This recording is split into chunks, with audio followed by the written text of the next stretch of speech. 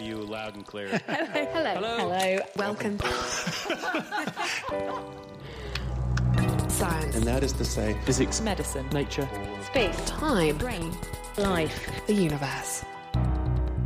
Hello, this week, antibiotic resistance. What's the risk and why is it happening? Plus, in the news, the UK's new Snooper charter, the man who's modelling vascular disease in a dish, and what happens in your brain when you talk to God. I'm Greer Jackson. And I'm Chris Smith, and this is The Naked Scientist. The Naked Scientist podcast is powered by ukfast.co.uk.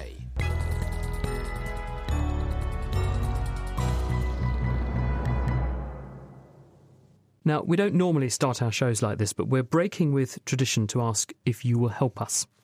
The Naked Scientist has been going for over 15 years now, and over that time we've created more than 1,000 programmes, and we want to make sure that we can continue to do so. And to do that, we need to meet our running costs, but we also want to bring you a new website for 2017.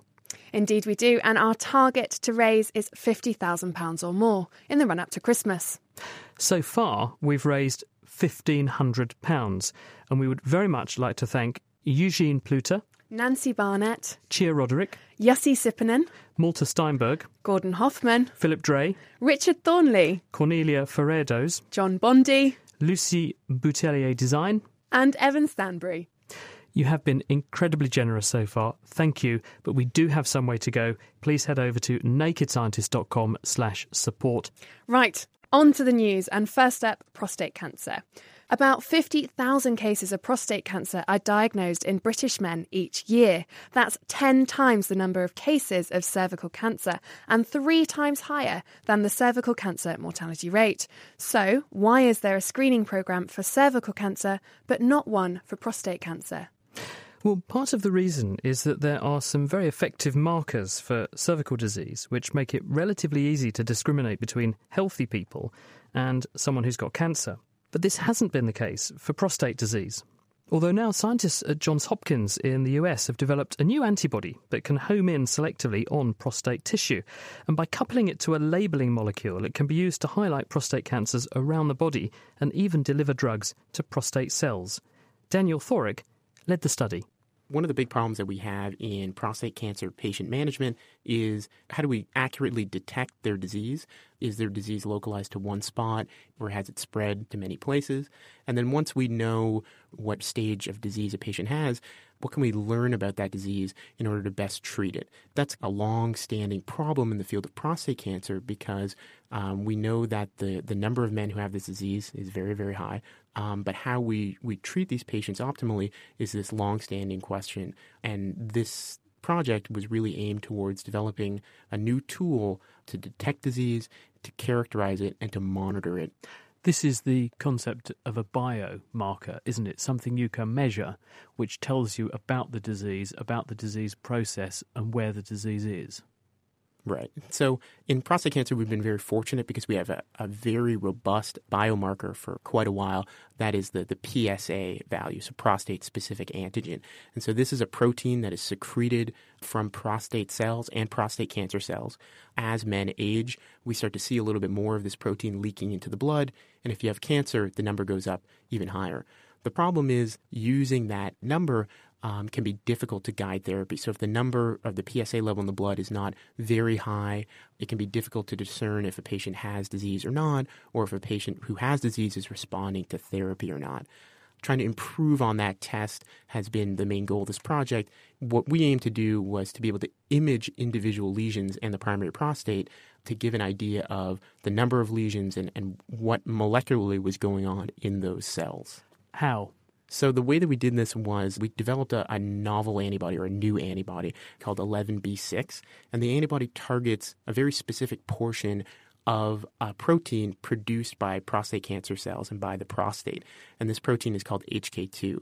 When they can take that antibody, we can radio-label it or we can put a fluorescent dye on it, and we can inject that into either animals or hopefully in the near future into patients. Now, why did you choose that particular marker in the prostate to make this antibody that should recognize it? Why go down that path? So that's a great question. So finding good biomarkers is really the difficult thing. So we know that many cancer cells have aberrant expression of certain genes and ultimately of certain proteins. But many cells that are cancerous share all of the markers as healthy, normal cells. And so being able to select disease cells specifically is a very difficult challenge. In the case of the prostate, though, we were a little bit lucky. So HK2, the protein that we're targeting with the 11b6 antibody, is very similar to PSA. So it's specifically and only produced in man in the prostate and in prostate-derived tissues. So the only time you have prostate-derived tissues is when you have prostate cancer. So here we have a protein that is specifically expressed by the organ that we're targeting, and it's not expressed in any other tissues.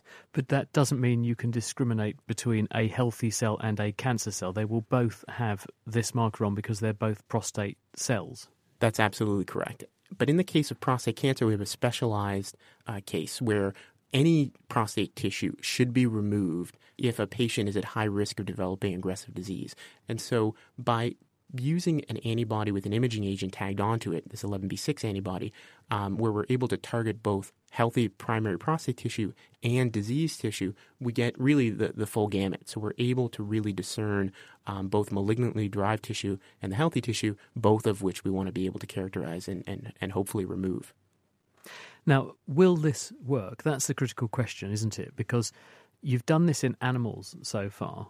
Have you got now a way to translate this to human patients to see if A, the antibody is safe, and B, if it does what it says on the tin? Will it work in a human the same way it works in your experimental animals? So it's always difficult to predict that. We're very confident that in this case we may have a really robust imaging agent to detect and characterize cancer in man. What's typically done is we take human cancer cells and put them into immunodeprived mice. So those are mice that don't really have a functional immune system, which can allow transplanted human disease to grow in them. So that's usually how imaging agents are developed. What we've done in these studies is we've used those models, but we've also evaluated models that look at disease in the bone. So prostate and breast cancer are very well known to metastasize to the bone, and imaging in the bone is very difficult. Our antibody works there. We've also developed genetically engineered mouse models of disease. They have a fully intact immune system, but they spontaneously develop cancer. And so we can also use the antibody there. And finally, we've already initiated non-human primate studies. So we've done some toxicology in monkeys. When we administer the antibody, we've not seen any deleterious effects. It's very encouraging, isn't it? That was Daniel Thorick, and the paper was published in Science Translational Medicine this week. In the last week, the UK's government's Investigatory Act became law. Known as the Snooper's Charter, the law requires internet service providers to keep a record of all internet browsing history. The justification for the Act is that it will help intelligence services counter terrorism. But critics point out that the information will also be shared with government departments such as HM Revenue and Customs and the Department of Transport. I'm joined by Cambridge entrepreneur and tech investor Peter Cowley. So tell us, what is it exactly that they're storing? They're storing the record of where you browsed, the wave you looked at. So they would, for instance, store the fact you'd been on the BBC website and how long you'd been there. What they're not storing at the moment, anyway, who knows later, is which pages you've looked at, whether you've gone on the technology page, the politics page, etc. And all the internet service providers, the ones we log on to, will store that for up to a year. The justification is that by having somebody say who's committed a crime or is likely to commit a crime, looking at their browsing history will give you an idea of what they've been looking at and therefore what they might have been researching on. So an extreme example would be bomb making. You know, you'd go onto a site which is only about bomb making, then that would then make the connection there for the security forces. Surely a needle in a haystack kind of scenario. I'm thinking of how many web pages I look at in a week and then times that by the population of the UK. Huge number of people and data there. Do you think this is a step too far? Definitely a step too far. The amount of data, if they can work out what your ISP was, at least they can go to that ISP. If they can work out what you connected on. ISP? Internet Service Provider. That's the person you're actually connecting to. There will be a vast amount of data. The thought of actually looking through all this data for a whole year, as you say, it's numbers. How many zeros do you want to correct? Mind-boggling. So yes, to actually look through all the data will be almost impossible. But I think they will be targeting somebody at that point. You might argue that actually everything's hackable these days. Nothing's really safe. So how safe do you think this is going to be with the internet service providers? Very unsafe. If it's regarded by somebody who wants to hack it as a very valuable source of data, which it probably will be. Why would it be valuable? Well, it'd be valuable because imagine the situation where you're browsing on, say, some medical condition that you don't want other people to know about. That could be used in a way that you would lose out on. For instance, blackmail, maybe? Exactly, yeah. Blackmail. I was thinking also your medical insurance company might be, but I'm sure it wouldn't go that far. So it's data that you want to keep private to yourself. Your religion, there's a number of other things you could be looking at. And that's not safe. This information won't be safe in your opinion? Not at all. No, all these databases are hacked. Mm-hmm. But you mentioned a step too far. At the moment, of course, we, in principle, trust our governments. But imagine once this thing's in place, at what point can you continue to trust the government? I mean, there have been a change of government, for instance, in the States, hasn't there? Well, speaking of the States, the UK is one of the most surveyed countries in the world. What's the stance elsewhere in America? Say? In America and Australia and Canada and New Zealand, for instance, they have a similar system in that they can store this data, but they do need a warrant before it can actually be accessed. At the moment, the system is set up so it just needs a senior manager to say they can look at somebody's data. Senior manager? A senior manager, yeah. That's it? Inspector rank within the police, for instance. Wow. And the other thing is, if you want to hide this, you can easily. You can hide behind VPNs, which is a virtual private network, behind WhatsApp, for instance, got its own encoding or crypting. Yeah. And, of course, the people who want to hide will. They'll put these systems in place. An HTTPS, which is a secure site which is used for banking, that data will not be accessible or readable. So it'll be the innocent people that have their data stored, and the guilty will have worked a way around it. It's very worrying indeed. I'd be interested to hear what you think at home. Is it an invasion of privacy or a valid protective measure? We'd love to hear your thoughts. Tweet at Naked Scientist or find us on Facebook. Thank you very much, Peter Kelly, for joining us. Thank you. This month on Naked Astronomy, we turn to one of the fundamental questions that's plagued scientists for decades. Is anybody out there? If you're going to be sort of middle-of-the-road conservative, you'd say several hundred civilizations in the galaxy. Finding life elsewhere will be another step towards relegating humanity from this pedestal of being so special. Join me as I ponder the possibilities with a superstar cast of guests, including Neil deGrasse Tyson, Jim Al-Khalili and Dallas Campbell. Just search for the Naked Astronomy podcast. It's The Naked Scientists with Chris Smith and also with Greer Jackson. Still to come, what do sex, drugs and religion all have in common? But first, a new technique that enables doctors to recreate a patient's disease in a dish. And it's been pioneered at Cambridge University, where heart doctor Sanjay Sinha is working on disorders of blood vessels. We take advantage of making stem cells from patients who have diseases. We can actually take a skin biopsy from these patients and using those skin cells, turn them into stem cells. And then we can use these stem cells to generate blood vessel tissues. Basically, smooth muscle cells are the ones we primarily study, and these are the cells that form the walls of most blood vessels. We started off looking at aortic aneurysms, and we focused on a condition called Marfan syndrome. This is a genetic disorder, so it runs in families. People who have Marfan's have overgrowth of their long bones, hyperextensible joints, and in fact, it's speculated that Abraham Lincoln might actually have had Marfan syndrome. That's the sort of typical appearance of somebody. But the biggest problem that these people face is the development of aortic aneurysms. The aorta is the biggest blood vessel in the body. It's like a large hose pipe coming out of your heart. And if that ruptures or tears, it's absolutely catastrophic for the patient. What fraction of people who are affected by Marfan's actually get that problem? Well, a large percentage of them actually, but the majority will have increasing aortic size. And at the moment, the only treatment that's effective for preventing rupture or tearing of these vessels is surgery. There's no effective medical treatment at the moment, and that's what we'd like to do, is to come up with a new treatment that can actually prevent aneurysms and prevent such drastic surgery from being needed. And so using your technique, does that mean we'll gain potentially more insight into why the disease does what it does? That's exactly what we want to do. The smooth muscle cells that we make from the stem cells from the patients we can see the same abnormalities in the culture dish that we see in a patient's aorta. So the abnormalities to do with breakdown of extracellular matrix, connective tissues, increased stiffness of the smooth muscle cells, the increasing smooth muscle cell death. We see all that in our culture dish as well. So we can use this system now to actually study the sort of molecular mechanisms, what might be causing those abnormalities. We can also use it as a screen to say, well, what new medicines or drugs can we use to try and prevent those abnormalities? Can we take a look at the laboratory where you're making these diseased blood vessels in dishes? Of course, let's go. So we keep the cells in this incubator at 37 degrees. So if you have a look down here, you'll see round patches of cells. Now these are stem cells that we've generated from patients with Marfan syndrome. I'm looking down the microscope and I'm seeing blobs. They look like little islands if I was to look at an archipelago of islands in the ocean. What am I seeing? So you're seeing stem cell colonies. These are collections of cells. As they grow bigger, we can then treat them with cocktails of growth factors, and then these will eventually make smooth muscle cells. How do you know when they've turned into a muscle cell? Yeah, they change their appearance. They'll start to look like long spindles, so very different in appearance to what we see here, in fact much bigger. And in fact, if you then stimulate them, you can actually see the muscle cells contract. Goodness. And once you've got them into muscle, how do you then start sort of asking questions of them about the disease that they would be harbouring were they in a patient?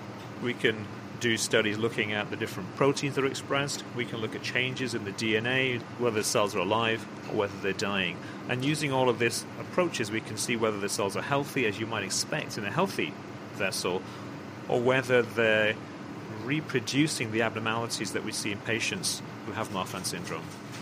Sanjay Sinha. But what does a discovery like this mean for a person who actually has the condition? My name is Shona Cobb and I have Marfan syndrome and I write a blog called Shona Louise. When I was growing up, I went to Great Ormond Street a lot, and to me that was just sort of a fun day out. That's how I associated it. This is the hospital for kids in London. Yeah. And then as I grew older, I learnt more about it. I learnt about our family history and what happened with my uncle and my granddad, who both suffered aortic dissections when they were in their 30s. So I sort of learnt how important it was. And then this year it sort of became more central in my life as we discovered that my measurements were progressing towards the point where they would operate. So this is the main blood vessel coming out of the heart in you is stretching now? Yeah, my aortic root is getting quite close to the point where they usually say it's time to step in. And what will that mean? It will mean major open heart surgery, having a whole part of my aorta replaced to remove the part that has widened to stop it from bursting. So it will be quite extensive surgery, and especially for someone of a young age. How old are you? I'm 19. Now, when you hear about a piece of research like Sanjay has done here, being reported about the condition that is very close to your heart, no pun intended, what goes through your mind? It's amazing. For someone like me, you know, it's going to be up there as a day that I will remember for the rest of my life. And, you know, I'm really not exaggerating, because this is big news for me and many others. We have a rare condition that we often go to the doctors and they don't know what it is, or they don't know enough about it, and they sit there and Google it in front of us. So to have someone say that they've spent time and energy looking into our condition and they've actually found something, which is a big step forward, you know, it's amazing. What about the point, though, that for many people with these sorts of conditions, it will be too late to stop them getting the kinds of complications like you have got? Yeah, I've been thinking about that a lot, because obviously it is too late for me and it's too late for some of my family as well. But I think it brings hope for the next generations to come. And there's a lot of people who have children who have only just been diagnosed with it, or, you know, having babies and wondering if they have it. To be able to have someone say, you know, things might be different for them is what we want. Shona Cobb. So what new avenues has this ability to reproduce a patient's disease in a dish delivered to us? Sanjay Sinha again. In the majority of people with Marfan's, the gene is fibrillin 1, and the mutations in fibrillin 1, what happens is that there's a lot less fibrillin 1 in the aorta, and there's also degradation and breakdown of other connective tissues that leads to weakening of the vessel wall. There's also loss of smooth muscle cells. And what our work has shown is that there's another pathway that we've identified, mediated through a protein called P38, that's important for smooth muscle cell death. And P38 is overactive in Marfan syndrome. And if we actually block it, we can rescue this smooth muscle cell death. And that's what this new approach is showing you? That's what the new approach has shown us, and I think it's really important and actually really exciting, because there are medicines available that drug companies are developing to block P38. These have been used in clinical trials in other patients with other conditions, so we know these drugs are safe. They've never been tried in patients with Marfan syndrome. I think this is really exciting because our study suggests that we could use these drugs that we know are relatively safe. So we're very close, I think, to clinical trials using this approach. Very exciting. Cambridge University's Sanjay Sinha and before him Shona Cobb. And they published that very encouraging work in Nature Genetics this week. Now, do you remember last week where we had a mystery smoothie? Our Georgia Mills thought it was made of... I'm very bad at this. I think there's banana in here.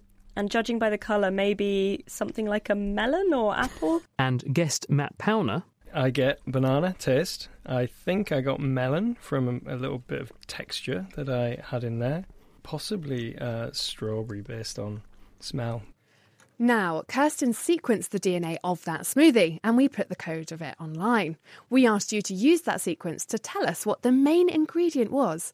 And the only person to get it right was Rodney from Australia. Congratulations, the main ingredient was melon. You also mentioned cucumber. There wasn't actually any cucumber in there, but we're going to let you off because cucumber and melon are incredibly similar in their genetic code. So bravo, Rodney. Now, as our lives increasingly shift online, we rely more and more on computers, and cybercrime and hacking are on the increase as a result. Recently, there's been a very big surge in reports of private individuals and businesses having their computers hijacked by a particularly malicious process dubbed ransomware. This is where users get locked out of their machines and all of their data is irreversibly encrypted unless they pay a large fee to the hacker, who then sends them back an unlock key to let them in. I spoke to one Manchester-based web hosting company who'd been monitoring the situation. I'm Jonathan Bowers, I'm the Managing Director of UK Fast, and we're an internet hosting company looking after thousands of UK businesses on the internet. Ransomware is essentially an attack that locks people out of their computers and can occasionally even lock people out of whole business networks. The most usual way for ransomware to take hold is by somebody actually clicking on a link and downloading a virus, a piece of information that takes hold of, through encryption, the computer and doesn't allow you to gain access to it. Unfortunately, as in lots of cases with internet security, it's human error that lets people into something like a ransomware attack, the victim actually clicking on a link and downloading something that they shouldn't to their computer. But what will the form take of something turning up? Will it be an email that looks innocuous, or will it be obviously something that they shouldn't be clicking on?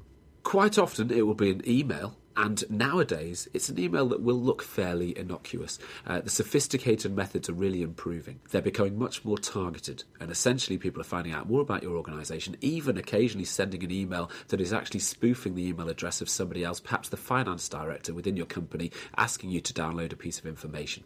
What will be the average experience of a person that this happens to? Just take us through the journey that got to them having a locked computer. What does it look like? What happens to them? So what will happen to somebody in this situation is that they will download something that they think is fairly innocuous, but very quickly, once that file executes on your computer, you then can't actually log in and gain access. Shortly after that, you'll receive information telling you that you would have to pay the ransom. It'll tell you that your information has been encrypted, and unfortunately, because of the sophistication of encryption techniques on computers nowadays, it's nigh on impossible for somebody to actually try and break that encryption and manage to rescue themselves from the situation. And when you say ransom, what's the ransom that's usually asked? The ransom will usually be in the form of something like Bitcoin, because it's easier and easier to mask where that currency is going or coming from. It makes it even harder to try and track down who's doing this kind of thing.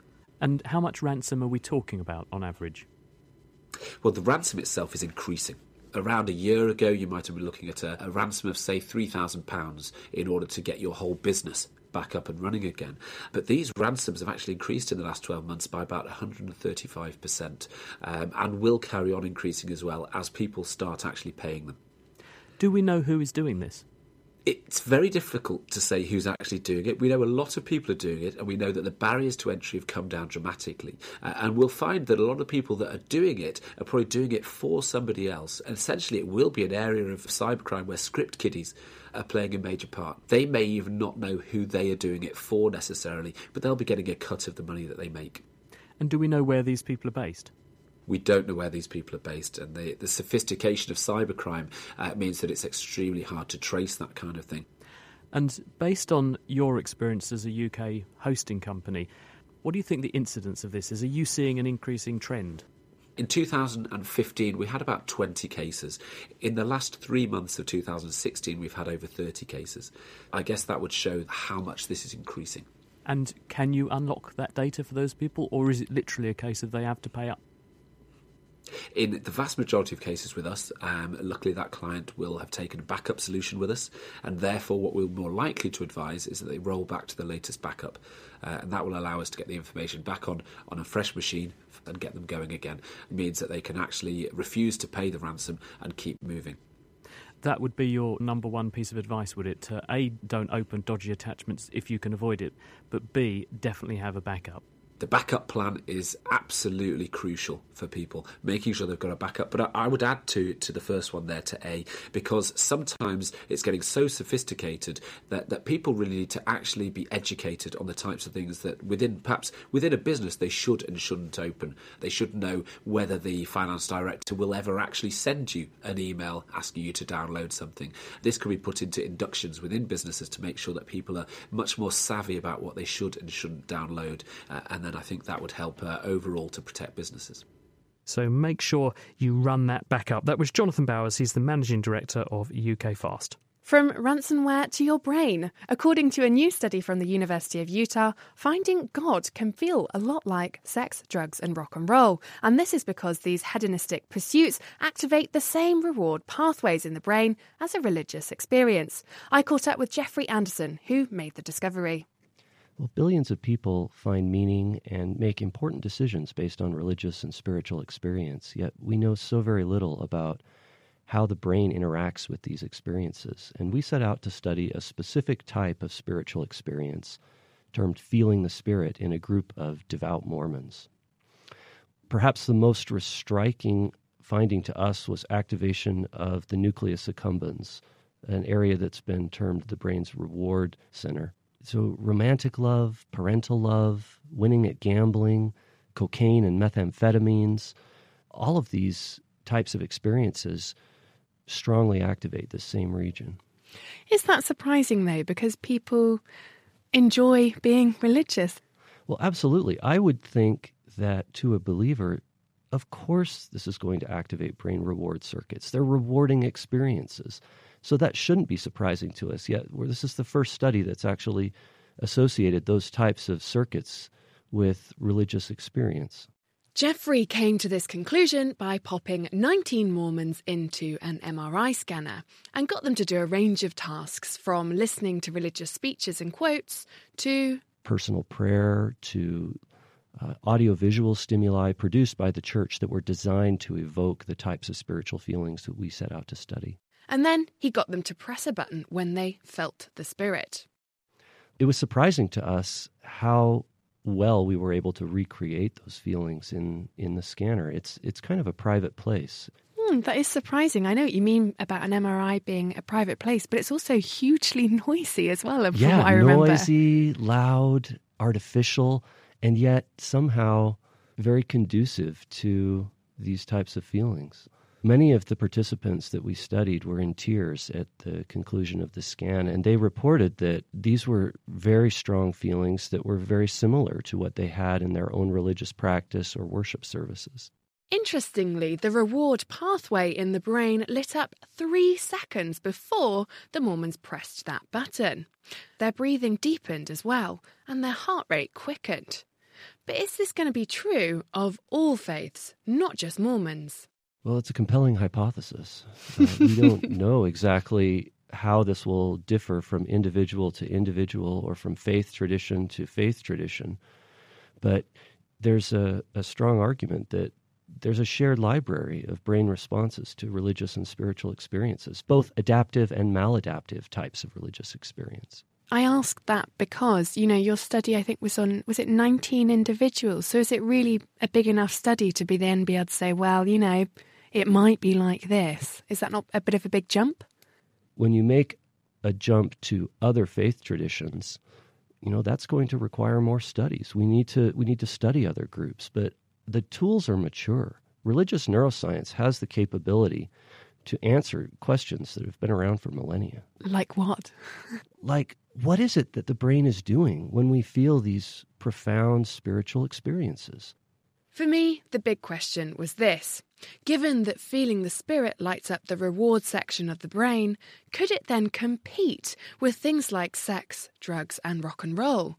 Could this explain why lots of religions ban such pleasures, so worshippers remain faithful? Maybe those things are competitors to the reward that's induced by religious experience. It's so pervasive that religions have rules about sex, reward, other pleasure inducers. And on the other side, many religious traditions actually use these types of experiences to reinforce religious conviction, like peyote or the effects of music, which is known to activate the same brain regions, social rewards and reinforcement. What can we learn from this? It's interesting, sure. But could we use religion or even music to treat addicts, retrain those neural networks to get a high from something else that's less damaging? That's a really interesting idea. We know that people who are addicted to drugs and alcohol, many of the treatment strategies have used religion. And there may not be too far of a stretch to imagine why, if it's a lot of the same circuitry that's involved. We don't typically talk about addiction in terms of religious experience or in terms of romantic love, but a lot of the same physiology is involved. There's withdrawals, there's dependency, there's powerful motivation of behavior. And a lot of it has to do with whether something is adaptive or maladaptive in your life. Jeffrey Anderson, and that work was published in the Journal of Social Neuroscience.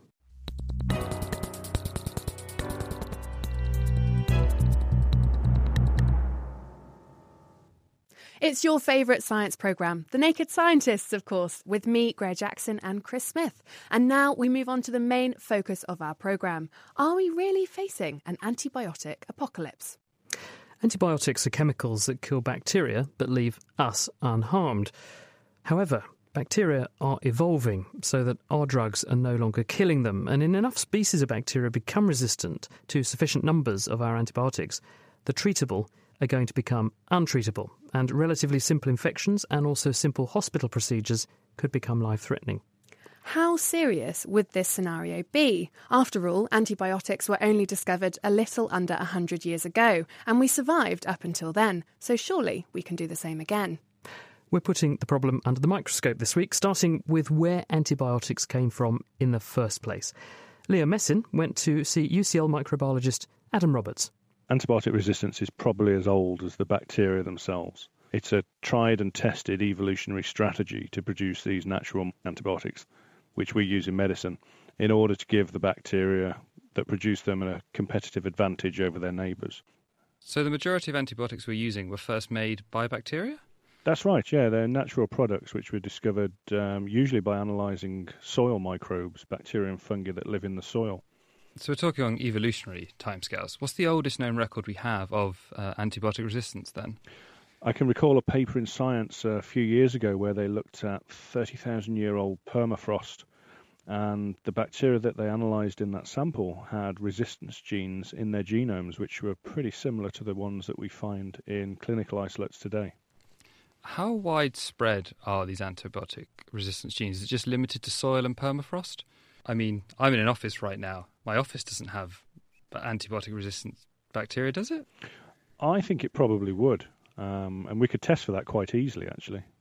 If I sent you some swabs up and you swabbed whatever you want to in your office, your desk maybe, or your computer keyboard, and then send those back, we could grow all of the isolates that we can from those swabs, and then we could test for both antibiotic production against a range of indicator strains we have, And we can also test whether the isolates from your swabs are resistant to a whole suite of different antibiotics. So you'll have a swab off. Let the swab off commence.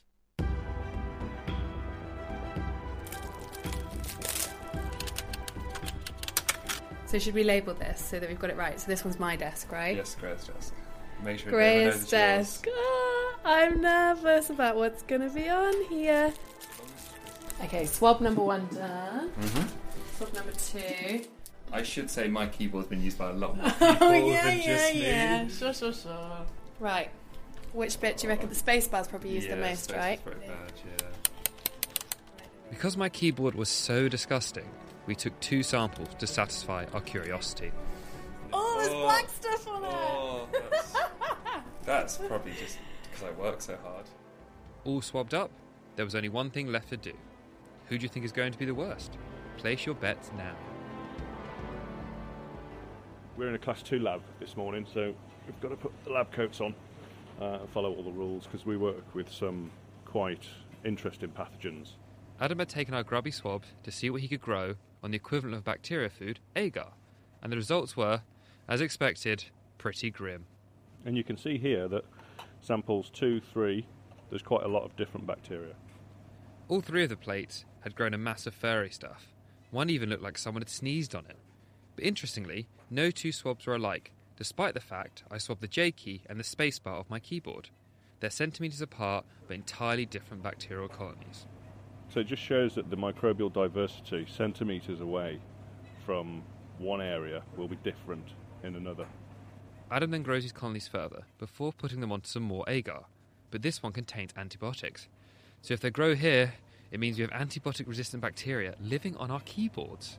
And you can see clearly here, from swab number 4, so this is your second keyboard swab. This is the one which there was a lot of bacterial cells on it, but it all seemed to be the same thing. So that's growing on ampicillin really well. So there was antibiotic-resistant bacteria on my keyboard? Yeah. So it's growing on ampicillin, it's growing on tetracycline, it's growing on kanamycin, it's also growing on chloramphenicol. So it's resistant to all of those antibiotics? All 4, yeah. So it's a multi-drug resistant bacterial isolate. Its resistance profile is quite surprising. Oh, really? Surprising in a good way? Well, I wouldn't have expected something to grow on all 4 of those antibiotics. They're all different chemicals and they all have different activities. So to find something which grows on them all is unusual. Yikes! Where's the desk disinfectant? I fared pretty badly then. But what about Greya? Well, she didn't have any resistance, but she did have bacteria that were killing off other bacterial nasties. The second isolate is producing something, pumping it into the agar, and that's preventing the micrococcus from growing. Micrococcus is just a weak bacterium. It lives on our skin and does healthy people no harm. However, if Adam matched Greya's strain against something a little more lethal, how would it fare? We've got a multi-drug resistant E. coli, and you can see that the very small zone of inhibition. So Greya's sample has something that appears to be killing multiple drug-resistant E. coli? That's correct, yeah. So what we really want is something that can kill exactly this type of bug, because that's what's causing problems in the clinic. So it's really encouraging that we find something like that. So it just shows how easy it is to find antibiotics pretty much anywhere in the environment. Whether they're new and useful for medicine, obviously will take many years of study to find out. But if we don't look, we won't find them. That was Adam Roberts there, and if you'd like to learn what is lurking where you live and work, then actually you can get in touch with Adam via his website. It's swabandsend.co.uk, and you can get your swabs tested. Now, are we going to get rich from our particularly interesting strain that grew on your computer, Greya? Well, great minds think alike, because I put this to Liam, and sadly not. It may have been growing on my keyboard, but because Adam has discovered it, it belongs to him. So can we actually see what these bugs look like then? Yeah, it's pretty grimy. I've got some photos of the Petri dishes here in which we've grown. These first 2 are Liam's. They sort of look like yellow lichen on a Petri dish, don't they? Yeah, lots of little blobs of bacterial colonies. Yummy. And then at my plate, I've got something similar, this yellow lichen-y stuff. But then I've also got this weird milky substance at the top corner as well. Some kind of mould, isn't it, or something? Yeah, it doesn't look particularly nice. Swarming all over the plate. But what's particularly interesting is this last plate that Liam and Adam discuss. And this is a plate with bacteria already on it. And we put that little E. coli killing strain that was on my keyboard and we grew it. And what's really interesting is you've got this crater, this white section, and then it's got this blast zone where it's killed everything around it. Yeah, Pretty so awesome. the bug colony from your desk is in the middle and there's nothing growing to about a centimetre all around it. It's just killed off all the bugs. I know, it's pretty amazing, isn't it? I'm kind of glad to have that on my keyboard. Maybe I'm protected against E. coli now. Maybe we should share out keyboards and just rotate them around the office. Well, you can see the pictures for yourself on Facebook. Just head to facebook.com/thenakedscientists. Now, how do antibiotics, including those being made on my keyboard, actually work? Here's Georgia Mills and Tom O'Hanlon with the gruesome ways in which antibiotics annihilate bacteria. There are 5 main ways in which antibiotics can kill bacteria, and they all involve exploiting differences between bacterial and human cells. The first drug on the market was penicillin, discovered by Alexander Fleming back in 1929. This blocks the ability of the bacterium to build a tough outer cell wall, and this causes it to swell up and burst. And secondly, below the cell wall is the cell membrane. This regulates concentrations of salts and water inside the cell. Antibiotics called polymyxins break open the membrane, causing the bug to spill its guts and die. Thirdly, bacteria use DNA just like we do, and antibiotics such as ciprofloxacin, which is sometimes given to patients with urine, skin and chest infections, stop bacteria from copying or repairing their DNA, causing them to keel over. Fourth, you can stop a bacterium in its tracks by ensuring it can no longer make the vital nutrients it needs to live. For instance, some antibiotics like trimethoprim prevent bugs from making the essential folic acids they need to grow. And finally, number 5, you can send in a drug that stops the assembly line in a bacterium's protein factory. Without proteins, a cell can't survive. Drugs like tetracycline work this way and are commonly prescribed to people with acne or chest infections. So, in summary, to kill a bug, you can either burst it, pop it, neuter it, starve it, or just break it. Makes you glad you're not a bacterium, doesn't it? But how do bugs sidestep antibiotic assassination, as we just heard? Well, Hendrik van Veen is from the University of Cambridge, and he works on how this happens. One of the things, Hendrik, you look at is what's called an efflux pump. So what is one of those? Efflux pumps are really interesting ways by which bacteria can overcome toxicity of antibiotics. Might one consider these efflux pumps to be a little bit like a sort of bacterial vacuum cleaner which sits in the cell and grabs stuff, detritus, dirt, molecules that shouldn't be there, and just picks them up and throws them out? Yeah, so antibiotics, well, are compounds that can bind to membranes, and then they can move into cells and bind on the inside of the membrane, and from there they move on to bind to targets. And these efflux pumps, they are in the membrane and they have binding sites, basically suck up antibiotics from the membrane and then throw it out. So they sound like quite bad news if they're able to spread and propagate. Why can't we just make some molecules which are effectively antibiotics that will go in there and block these efflux pumps up? Well, one of the reasons is we in our body also have multi-drug efflux pumps, and they're really important for protection of organs like the brain against toxic compounds. And so if we would be able to make inhibitors of bacterial efflux pumps, there is a very good chance that these inhibitors will also block efflux pumps in our body. Oh dear, so the whole premise of an antibiotic chemical which is exploiting differences between bacterial cells and human cells, that would be lost, because if they're so similar to our own, then we end up causing harm to ourselves in the process of trying to kill the bug. Indeed. I mean, that has been the strategy so far. I think these days people look in very great detail at the shape of these efflux pumps, and from the structures it might be possible to make new agents that are really selective for bacterial efflux pumps and not for the human ones. So how do bacteria become resistant other than by having efflux pumps? Well, one important mechanism is a mechanism by which bacteria can modify the antibiotic or maybe degrade the antibiotic. They could just break it down. How else? You also have mechanisms where you have mutations in targets that actually make these targets no longer interact with the antibiotic. So the bacterium's changing shape, so the antibiotic molecule can no longer dock with whatever it was hitting before. Yes. And also sometimes you have amazing mechanisms where bacteria produce a lot of target, and then these targets, some of them escape the actions of antibiotics. And then the pathways that normally lead to the synthesis of new building blocks for new cells still occur. So basically they're just out-competing the antibiotic because they make so much of the thing the antibiotic hits. There's just no way of getting enough antibiotic in to out-compete what the bug's doing. Yes, indeed. And I think it really shows that antibiotic resistance mechanisms co-evolved with the use of antibiotics as a way to compete with other organisms in the natural environment. Hendrik, thank you. That's Hendrik van Veen from the University of Cambridge. This is The Naked Scientists with me, Greer Jackson, and Chris Smith. Still to come, we're finding out if antibiotic resistance really is as catastrophic as everyone says it will be. As Hendrik pointed out, part of the problem lies in the fact that these bacteria evolve resistance to our drugs through things like efflux pumps.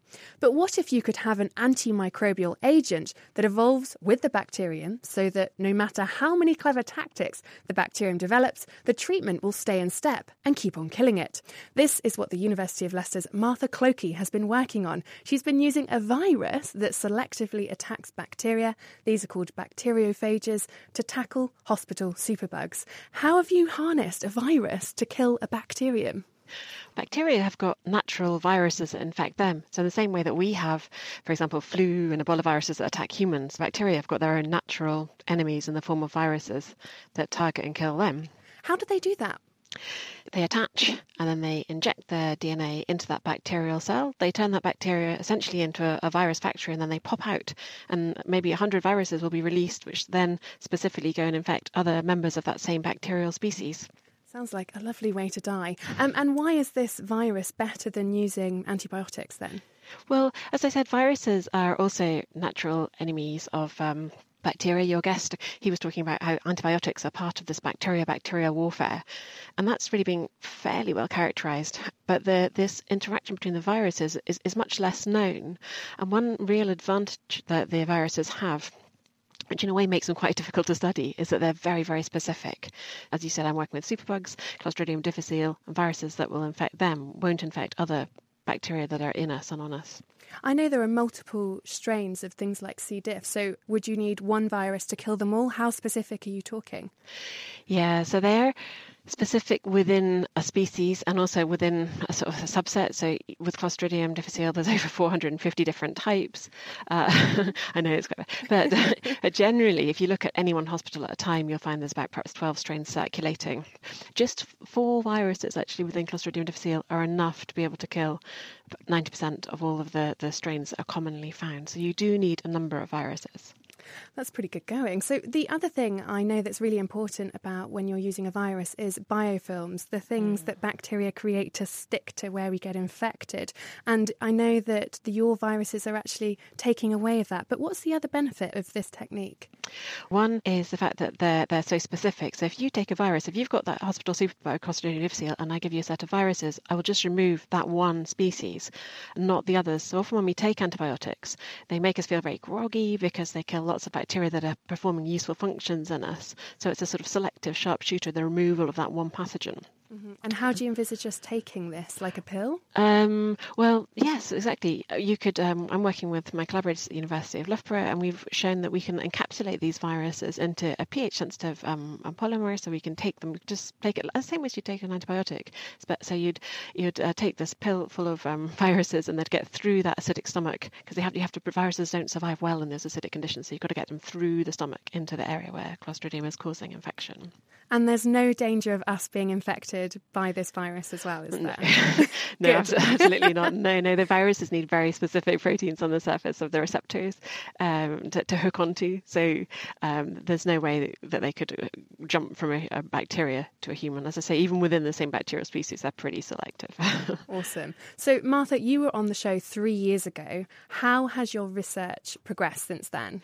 Yes, no, it's gone really well. So I think about three years ago, we had a set of viruses, and I was able to tell, yes, our viruses look like they kill the right kind of thing. And now I can tell you, yes, now we only need 4. And it's useful having these 4 because they kill in different ways. And the advantage of that is we really minimise resistance. The other thing that we've done is we've designed lots of different complicated models to mimic how the virus kills us. So we can create them in artificial guts, on epithelial cells, and a whole bunch of different, more complicated insect and other models. And we've shown that the viruses work really well in those different models. Oh, it sounds really exciting. Very briefly, you know the question I'm going to ask you. When are we going to be seeing this in the clinic, or is it there already? Well, there are clinical trials that are currently going on with other bugs at the moment, and there's an EU project that's doing a study, and there's another one in the States and Australia. So we're seeing clinical trials now for the first time as a revival of those. You can have them in the clinic in some countries, Russia, Georgia, but we're cottoning on to the fact that we need to use them in the West, and clinical trials are finally starting to happen. Well, I look forward to that. Maybe our future is pitting one microbe against the other. That was Martha Clicky from the University of Leicester. Now, agents like those that Martha is working on take time, as she was saying, to develop. So what is the likely outcome in the interim? A report in 2014 estimated that some 700,000 people a year die from antibiotic-resistant infections, and if nothing gets done, that number could rise to 10 million a year by 2050. With us is Nick Brown. He's a medical consultant and a microbiologist at Adam Brooks Hospital in Cambridge. Nick, these numbers sound terrifying. Should we be worried? Yes, and I think although, as you say, these are only estimates, the numbers are really quite scary. The same report that you quoted also put a financial value on antimicrobial resistance and estimated that by 2050, the cost to the world would be in the order of $66 trillion. These are really quite scary numbers. Is this lives lost, productivity lost, infection control mechanisms in hospital? Is that where the money's going? All of the above, really. So just to give two examples, if we don't have antibiotics to treat infections in patients with cancer who are having chemotherapy, then we might not be able to treat the infections that these patients have, and they may not survive their treatment. Likewise, if we can't do hip replacements without patients getting infections that can be treated, then why do the hip replacement? And then people can't go to work. So all sorts of effects, and these estimates try to take all those into account. We made antibiotics in the first place. We've had plenty so far. It's only now become a problem when we're better technologically endowed than we have ever been. So why don't we just make new antibiotic molecules? There really has been a sort of dearth of new antibiotic development in the last 20 years or so, and I think this really sort of crept up on us. We are used to simply replacing an antibiotic with another one when we can't use it anymore because of resistance, but now there just aren't any left.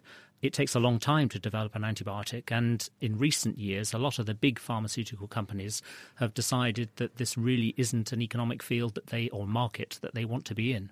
Is that just because there's a real risk your drug is going to quickly develop resistance, therefore you might not make your money back, so much better to go for conditions like high blood pressure, stomach ulcers, because people will be on your tablets for years and you'll make lots of money? Absolutely, yeah. Shouldn't the government step in then? It's something that is being debated at the moment internationally. Is antibiotic resistance a public health issue, not something that should be governed by a market? Now, why is this happening at all? In the sense that if you look at the pre-antibiotic era, before we knew about antibiotics, before we even knew that bacteria caused things like tuberculosis, death rates in London, for example, in the 1800s were plummeting. People were living much longer and they weren't dying of these infections. So why is this happening now? Can't we just live a cleaner life? I agree with you. I think that living a cleaner life helps prevent infection. I think improved hygiene is an integral part to the control of antibiotic resistance. If we look to developing countries where some of the hygiene standards, availability of sewers, clean drinking water, etc., is not so good, then these are hotbeds for the spread of antibiotic resistance because the prevalence of infections in these areas is so high. And we do have to do something worldwide to improve the situation, and that will help us not control, but to keep antibiotics sustainable into the future. I think we all need to learn how to use or treat antibiotics as a scarce resource. Well, China aren't doing that, are they? I mean, The Lancet published a paper last year showing 12,500 tonnes of colistin, an antibiotic of last resort here in the UK for certain infections, and they give it to farm animals. Which is why it is so important that we emphasise that this is a true, what is called a One Health issue, that it's not just antibiotic use in humans, but also in agriculture and in the environment as well. I just wanted to ask you, Nick, I've got a list here of things here that people like me can do. Number one on the list is finish your course of antibiotics. Why is that important? It's quite possible that the infection that you had will either come back or relapse in some way and need further antibiotics in the future. And unfortunately, because resistance can develop within you as well as within the population of bacteria, it's quite possible that the next time round you won't respond to the antibiotic that you're given. And number 2 is don't use your friends. Presumably this is because you might not be treating the correct infection. And I guess that's bad for exactly the same reasons that you've just stated. Yes, and I think it's very important to stress that people shouldn't access antibiotics themselves. There are a number of ways that you can do that, some legal and some so legal. Like on the internet, maybe? Absolutely, yes. And you should always access antibiotics through a registered prescriber. I didn't even know you could order antibiotics on the internet, actually. Number 4 is don't pressure your doctor for antibiotics for a cold. I know that's a virus now after this show, but is it just that you're making your doctor feel pressured? And I suppose the other side of that is that's not very nice, really. Yes, and I think it's important that people know what to expect from a viral infection as well, not just that viruses don't respond to antibiotics. But, for example, if you have a sore throat, you may still have symptoms 6 or 7 days after it started. If you have bronchitis, it can go on for 3 weeks, which is really quite a long time. And if you don't appreciate that, then you may be worried and go to your doctor expecting antibiotics. It's important to get proper advice if you are failing to get better. But if you know what to expect in various situations, then perhaps you'd be happier to go to a pharmacy. Mm-hmm. So trust your doctor. And lastly, number 5, wash your hands. I know this is pretty obvious given what we've just been talking about, but how long for? I've heard it's as long as you can sing Happy Birthday. Is that about right? Oh, Yankee Doodle is the other one. Yes, probably longer than we all do it at the moment is the easy answer, perhaps. But certainly washing your hands is one of the most effective ways that you can stop any infection from being transferred from one person to another. And hand sanitizer versus soap? What we do in hospitals is say that if your hands are physically clean, that is, they're not covered in dirt, then an alcohol sanitizer is absolutely fine. If they're dirty, you do need to wash them because, unfortunately, alcohol will fix dirt onto your hands. Lovely. And the other thing to bear in mind, of course, is that lots of these viruses that live on your skin are not vulnerable to alcohol, so you end up with a pure culture of norovirus or rhinovirus or whatever else, so you should just wash your hands. Salient advice there from Chris and Nick Brown from Addenbrooke's Hospital in Cambridge. Thank you very much, and many thanks to all our other studio guests this week. That was Martha Clokey, Hendrik van Veen and Peter Cowley. And we finish this week with our question of the week. And this is where you put your questions to us and we find someone expert to answer them. And this time, we've been looking at Mitchell's chemical conundrum. Why doesn't water burn? It is made of 2 of the 3 things that you need to make a fire, fuel in the form of hydrogen and oxygen, and yet it doesn't burn. My mum says that it's because it is wet, yet oil, petrol and many other wet liquids burn. Why do these liquids burn? This has always baffled me. Well, it's now baffling me too, Mitchell. First, though, I think we'll need a little bit of a refresher on what actually happens when we burn something. Here's Peter Wathers from the University of Cambridge. Well, this is actually a chemical reaction that's taking place between the fuel and the gases in the atmosphere, the oxygen. So, for instance, if hydrogen gas, which we know is very, very flammable, this burns because it will chemically combine with the oxygen that's in the air, and this will form water. Wait, a fire makes water? Chemistry never fails to surprise me. But what about liquid fuels? Now, other things burn, such as petrol, a nice wet liquid, because this also contains things that can react with the oxygen from the air. So the petrol is made up of the elements carbon and hydrogen combined together, and each of those combine with the oxygen to form carbon dioxide and, again, more water when the hydrogen part of the petrol combines with the oxygen. So this is what's happening when things burn. Energy is released in a very violent reaction as energy comes out as the elements hydrogen or carbon combine with the oxygen from the air. I'm with you. But if water is made of hydrogen, and that's very flammable, and oxygen, which sustains a fire, then why doesn't water burn? Well, in a sense, the answer is because it already has carried out this reaction. The hydrogen is already chemically combined with the oxygen from the air. So there's no way it can do that again. That's because the bond between two hydrogen atoms and an oxygen is so strong, you need lots of energy to pull them apart. Much more energy than, say, a wood fire creates, and that's why firemen use water to put out fires.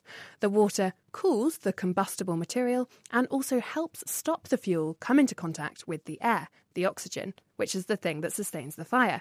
But as you well know, we don't just use water to put out fires. Similarly, carbon dioxide is another good fire extinguisher, especially for things such as wood burning or petrol and so on, because again, this is already combined. The carbon has combined with the oxygen to form a very stable compound, carbon dioxide. However, if you tried to put water on a magnesium fire, that would be hot enough to break the H2O bond, and it will actually make your fire worse. So let's leave any fire extinguishing to the experts. Now, we also heard from Brendan on Facebook, who wrote to us with the correct answer, and James got in touch and added, a very important thing to remember is that compounds do not necessarily take on the properties of the elements from which they are made. Chlorine is a toxic gas.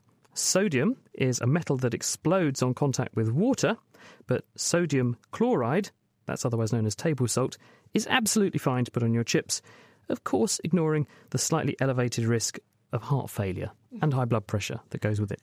I'll bear that in mind. Thank you, James. Next week, we'll be answering a rather astronomical question from Mikhail.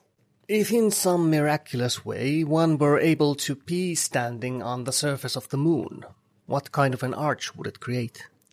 I have to admit, not something I've ever considered. Chris?